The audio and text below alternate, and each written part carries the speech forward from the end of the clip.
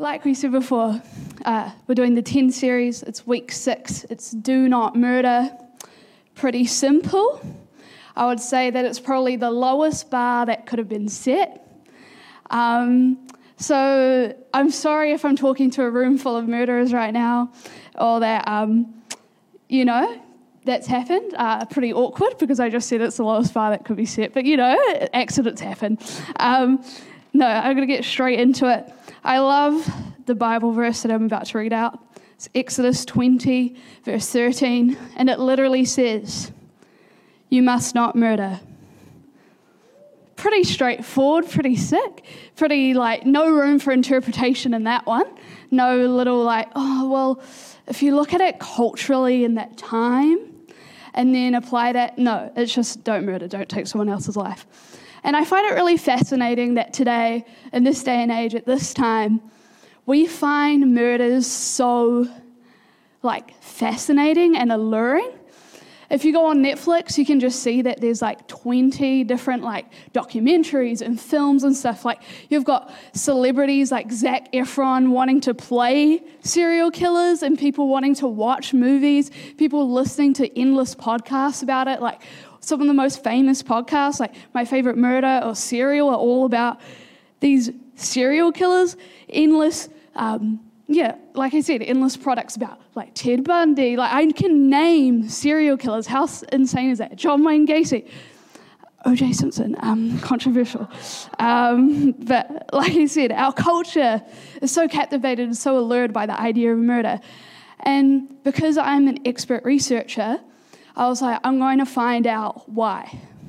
So I literally jump on Google and I just type in, why are we so obsessed with serial killers? And like I said, I'm such a good researcher that I just looked at the top 4 results on Google and decided, yep, these are factually correct. And what they say is that the 2 most common answers I read on the front page of Google was, 1, we want to understand their horrible acts. And 2, we want to find relief in the fact that we weren't the victim of those acts. And like I said before, I literally just contributed to that by saying, murdering, not murdering, is the lowest bar that could have been set. And that's me saying, I don't understand how someone could do that, how someone could take someone else's life. And it's that comparison aspect, I could never live with myself if I did that. I could never do this. Oh, I can't believe how that person did that. Things like that. It's that comparison. And I think we carry that comparison in the same way in our Christianity. We're not, whether it's comparing our good deeds and our bad deeds with each other. Oh, well, at least I'm not as bad as Tom. Because, you know what Tom did. And we're constantly comparing at least I didn't do this, at least I didn't do that, at least I'm better than this person, at least I didn't do what that person did. And we're comparing our good actions and our bad actions, and I think sometimes we forget to actually look and examine the posture of our heart behind those actions. It's for example, having a messy home, and you've got, so you have a task that needs to be done, and the task is that the dishes need to be loaded into the dishwasher. Now, it's not normally your responsibility. It's normally some other party's responsibility. So the action is to put the dishes in the dishwasher, but what is the intent behind it? Maybe the intent in your heart is that, I know the person that was supposed to do this chore has had a really hard week this week, things just haven't been going their way. And so out of love, out of care, out of compassion, I'm going to put the dishes in the dishwasher, not bring it up, just do their share.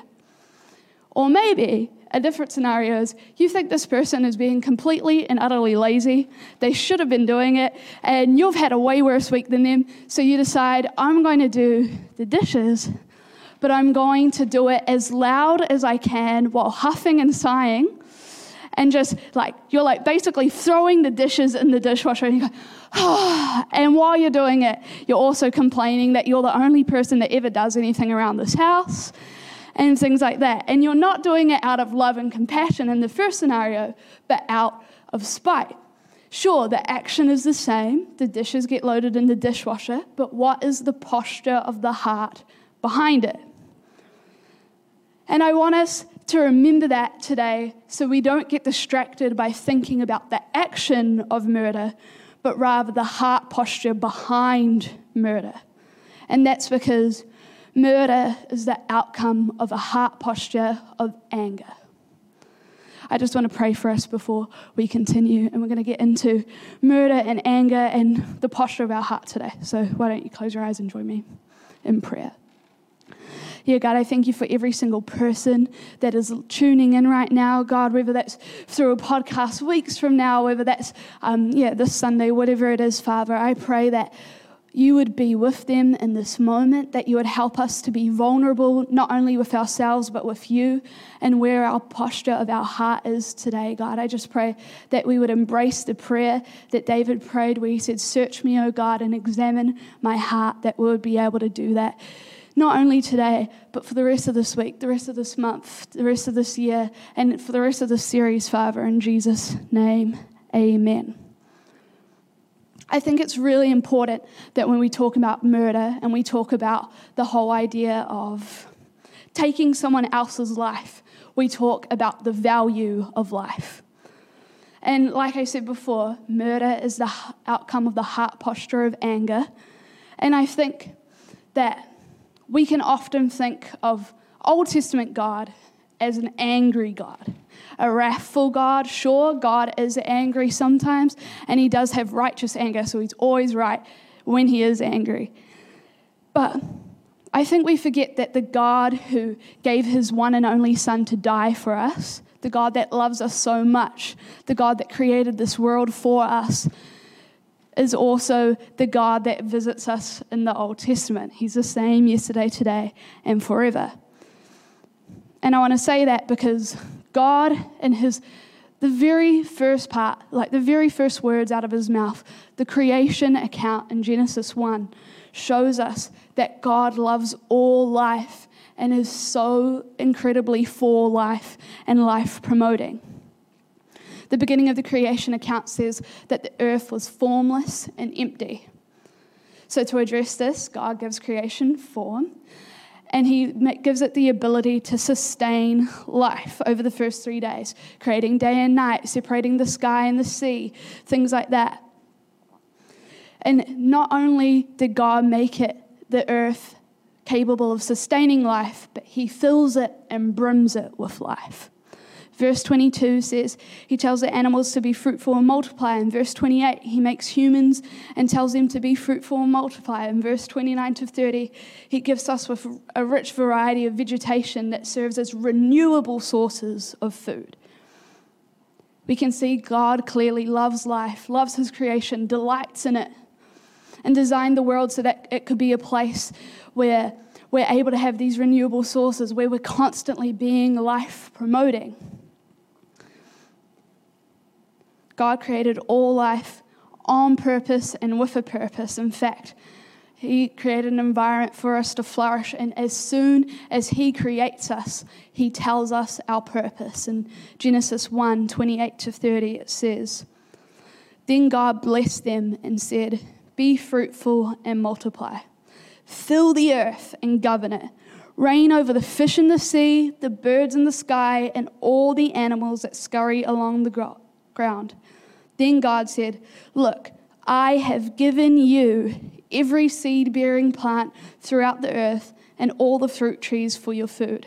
And I have given you every green plant as food for all the animals, the birds in the sky, and the small animals that scurry along the ground.'" Everything that has life. And that is what happened. God hands us, human beings, the responsibility of nurturing life, ruling over it, caring for it, making sure it flourishes. We are to be life promoting and life nurturing just as our Creator is. So now that we've got that in our heads, that God created all life, gave us purpose, called us to love life, nurture it, help it flourish, It's really interesting when we then visit the story of Cain and Abel, the first ever murder, through this lens of valuing life, through this lens of caring for life, through this lens of nurturing life. If you don't know the story of Cain and Abel, here's a quick little overview. Cain and Abel were the sons of Adam and Eve. Cain was the older brother. He was like a horticulturalist, kind of, like a gardener, farmer. He produced food from the ground, whereas Abel was an agriculturalist, but basically just like a farmer with livestock and things like that. And the story can be found in Genesis 4. So we get to Genesis 4, verses 3 to 8, and it says, "When it was time for the harvest, Cain presented some of his crops as a gift to the Lord. Abel also brought a gift, the best portions of the firstborn lambs from his flock. The Lord accepted Abel and his gift, but he did not accept Cain and his gift. This made Cain very angry, and he looked dejected. 'Why are you so angry?' the Lord asked Cain. 'Why do you look so dejected? You will be accepted if you do what is right. But if you refuse to do what is right, then watch out. Sin is crouching at the door, eager to control you, but you must subdue it and be its master.' One day, Cain suggested to his brother, 'Let's go out into the fields.' And while they were in the field, Cain attacked his brother Abel and killed him." We can see from the story, even from the start, that Cain's heart posture wasn't in the right place. Sure, the action of giving God a gift was great. It was good. It was the right thing to do. But it wasn't the right intent behind it, as he only gave some of his crops. Whereas we look at Abel, and Abel gives the best portion of his lambs. The action was the same, giving to God, but Abel's heart was in the right place. Cain's wasn't. God then accepts Abel's gifts and rejects Cain's, hurting Cain's pride and angering him. And in verses 6 to 7, with God being an all-knowing God, a God that wants to give us second chances, a God that warns us, guides us, looks out for us, he gives Cain a possibility of change, an opportunity to change. And he warns him that all his anger is leading in the wrong place. It literally says, "You will be accepted if you do what is right, but if you refuse, then watch out. Sin is crouching at the door, eager to control you. You must subdue it and be its master." And instead of taking God's advice, instead of listening to what God had to say, instead of doing the right thing and asking God for help, for forgiveness, to work on his heart, he ignores God and kills his own brother. This story has everyday ingredients that we all face. Things like envy, things like lack of responsibility, anger, refusing to listen, lies, deceit, all of these things that we encounter every day. And you might be thinking right now, I'm like, okay, I get it. You know, had people lie to me, had people deceive me, had people not take responsibility and stuff, but that's never made me want to murder someone. I've never murdered someone because of that. And same, very happy that you said that. But here's where it kind of gets flipped upside down. Here's where we get given this simple commandment of don't murder, and you're like, sick, cool, can do that. And Jesus in his Sermon on the Mount then emphasizes on that and tells us about our heart posture behind this action. In Matthew 5:21 to 22, it says, "You have heard that our ancestors were told, 'You must not murder. If you commit murder, you are subject to judgment.' But I say, if you are even angry with someone, you are subject to judgment. If you call someone an idiot, you're in danger of being brought before the court. And if you curse someone, you're in danger of the fires of hell." Thanks, Jesus. The bar was so low before. Could have easily avoided going my whole life without accidentally killing someone, or even on purpose, you know. But the crime, the problem isn't just the murder anymore, but the posture of the heart behind it, the posture of the heart that leads to it. So if the posture of the heart is anger, I wanted to break down what anger is. And so here are the two most common types of anger. The first one is visceral anger. This is the kind of anger that you experience when you stub your toe and let out a swear word, or when you get cut off in traffic, or when a waiter spills food on you, things like that. And it's just an instant anger, an instant, very little lag time between the action that caused it and the reaction that you give. We can work on this kind of anger, but it's not something that we can prepare for. However, the second type of anger that is a lot more common is meditative anger. This anger can be really, really damaging. This is the kind of anger that grows with time. The more we sit with it, the worse it gets, the more we feel it. We can work on this anger more easily because we can prepare for it and have time to process the narratives that cause it. Now, what's interesting about both visceral anger and meditative anger is that they're fueled by the same two ingredients, and that is unmet expectations and fear. When united, these two things ignite a strong emotion of anger. Now, if you don't know, my parents are the pastors here, so I've had plenty of stories told about me all throughout my childhood. You probably know more about me than I might even know about myself, because it's been shared so often. But today I was like, I could get revenge and talk about, an embarrassing time where one of my parents did something. But instead I thought, no, I'll bear the brunt of responsibility and I'll tell a story from my childhood. But this time you're hearing a story from my perspective, So this is a story from when I was about 8 years old, maybe 9, but I'm pretty sure I was 8. We had been living in Pukekohe for almost a year, not even yet. And when you move as an 8-year-old I moved from Manarewa, and so it's a half an hour drive, maybe even 20 minutes, but it feels like a world away when you're 8 years old. So I had kind of been making a little bit of friends, but I hadn't been at the school long. I think I'd only been there for about 3 months.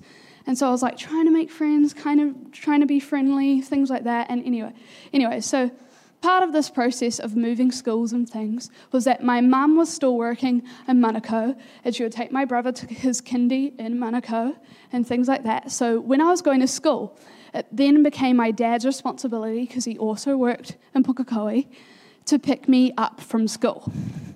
Now, at the time, my dad wasn't the most organised human. He also he was pretty stressed, pretty frazzled, and not really, and in a new job, excuses to be made for him. But he just was not on the ball. He would often forget this responsibility of coming to pick me up from school. So it wasn't a big deal, because normally by 3:10, he'd get there. So, it's a normal day. My dad's supposed to pick me up from school. I say goodbye to my teachers at 3 o'clock, say goodbye to a couple of people that I'm trying to befriend, and so I'm in a kind of a vulnerable place at this school anyways. And so the last thing I needed was for my dad to forget me. Anyways, so 3:10 rolls around. I'm this is the normal time that he gets me, because it hits 3 o'clock, and then he's I gotta go pick her up. So he's never there before the bell rings, all the really good mums and the good dads, and they're parked in the car waiting outside the school at 2:45. Dad was never like that. And so it hits 3:10, there's still some other kids and cars around. I'm okay. Surely Dad will be here to pick me up today. He's just running late as usual. It then hits 3:15. And there's not many cars and not many kids still waiting. And so I'm starting to get a little bit irritated, because I had an unmet expectation. My expectation was my father would be here to pick me up at 3 o'clock, but let's be honest, my expectation was at 3:10.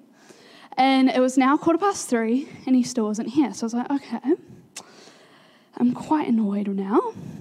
It then hits 3:20.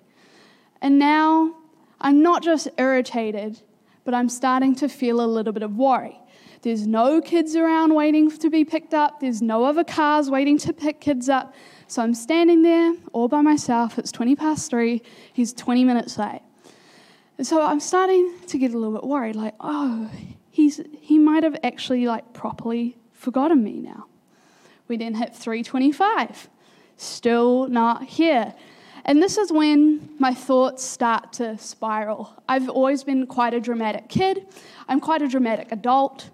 And so my thoughts start to spiral, and I start to think of things, because this worry has now turned into fear. So now I have unmet expectations and I have a fear. So now I'm starting to think things like, I bet if he was picking up Seth, my younger brother, he would have never forgotten. He would have been here on time. I bet that he's forgotten me because he's actually never really cared about me. Things like my dad doesn't even care that I'm struggling to make friends at a new school, that he can't even be here on time to pick me up. He doesn't know what I'm going through. He doesn't even care at all. And so insecurity is setting in. I'm having these thoughts. I'm getting angrier and angrier. I have an unmet expectation. I'm now pairing with fears, a fear that I'm not valuable, a fear that I'm not important. Insecurity is truly taking hold. And now it's 3:30 p.m. I'm still spiraling, still thinking these thoughts, getting angrier and angrier. And an office lady comes up to me and hands me a note. Now, normally you'd think, oh, relief, open the note, your dad's on his way, he's sorry he's late, he's coming.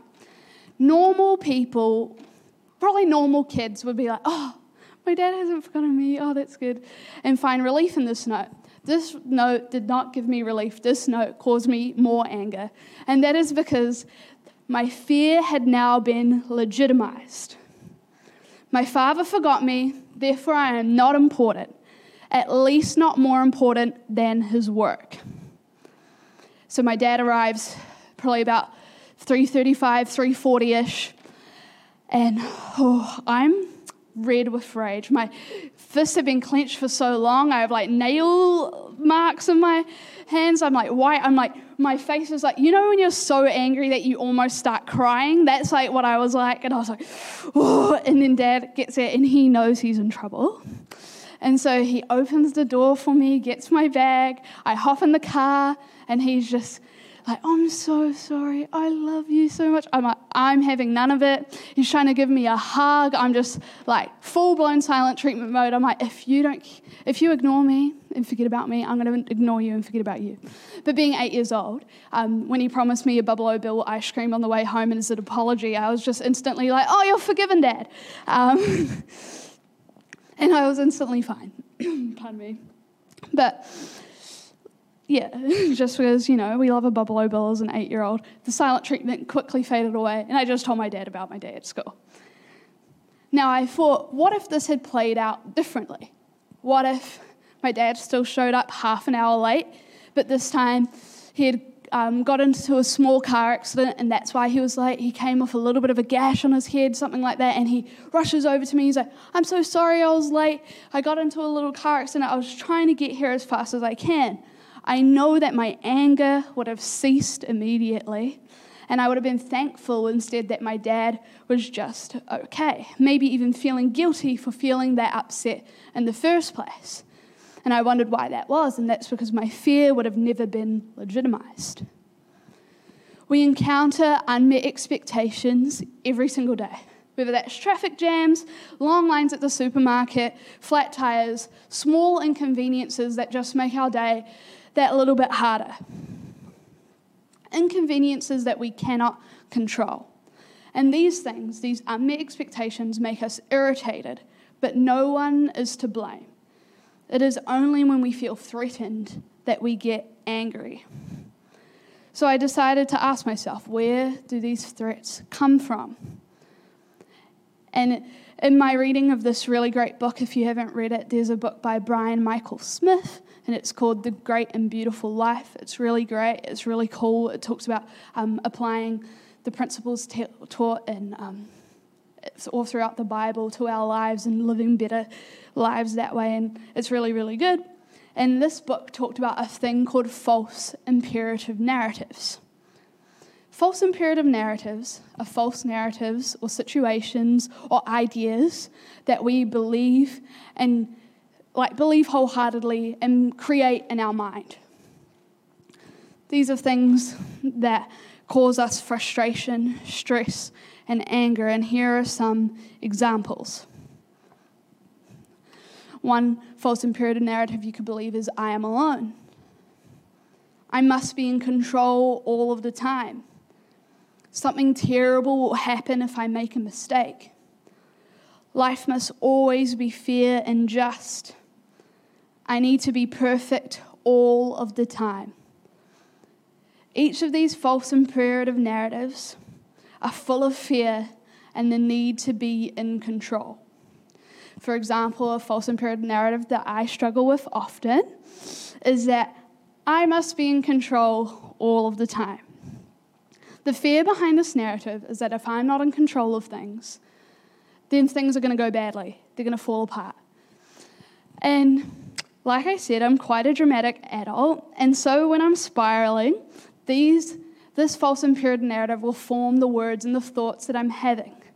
So I'll think things like, if I'm not in control of my work environment, then things will go badly, I'll do a bad job, I'll get fired, I'll lose my job, and then I'll be making no money, and then I won't be able to live because I won't be able to buy food, I won't be able to live in a house, I won't afford it, I'll be a starving, homeless person, and eventually I'm going to die.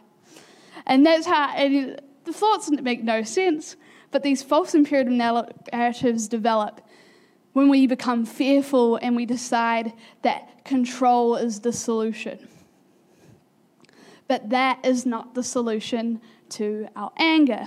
The solution to our anger is that we need to change the posture of our heart. Like I said in the verse before, Matthew 5:21-22, Jesus says, "You have heard that our ancestors were told you must not murder. If you commit murder, you are subject to judgment. But I say, if you are even angry with someone, you are subject to judgment. If you call someone an idiot, you're in danger of being brought before the court, and if you curse someone, you're in danger of the fires of hell." Jesus understands that anger is a heart issue. That's his primary concern for us, not our outward actions. Hearts full of anger, hearts full of hate, are not far from hearts that would murder. It's the same posture, just missing the action. And living without anger is something that feels nearly impossible, and in fact, it's something that we shouldn't do. There are times where we need to be angry because it teaches us and shows us that we care about injustices. But there's a difference between God's righteous anger and ours. God is always justified in the way that he expresses it, the reasons why he feels it. And we are humans, far from perfect, and more often than not, we get it wrong. But luckily, we don't have to deal with our anger alone. Like I said before, we were talking about these false imperative narratives, and I was wondering, how do we debunk that? And the clear thing to do is to look at all this teaching that is in the Bible, these kingdom narratives. They will show us that the false imperative narratives that we believe are so incredibly wrong. So here are the false imperative narratives that I've said earlier. So maybe if you identified with one of them, maybe a few of them. Here's the kingdom narrative Jesus teaches that I want you to replace it with. Instead of I am alone, we need to believe that we are never alone. Jesus is with us always. Deuteronomy 31:6 says, "The Lord your God will personally go ahead of you." Psalm 23:4, "Even when I walk through the darkest valley, I won't be afraid, for you are beside me." Matthew 28:20, "I am with you till the end of the age." Instead of believing I must be in control all of the time, we have to remember that God is in control. Psalm 115:3 says, "Our God is in heaven and does as he wishes." Proverbs 19:21, "You make plans, but the Lord's purpose prevails." Ephesians 1:11, "He chose us in advance. He makes everything work out according to his plan." Instead of believing something terrible will happen if I make a mistake, we have to remember that mistakes happen all of the time, but things usually work out fine.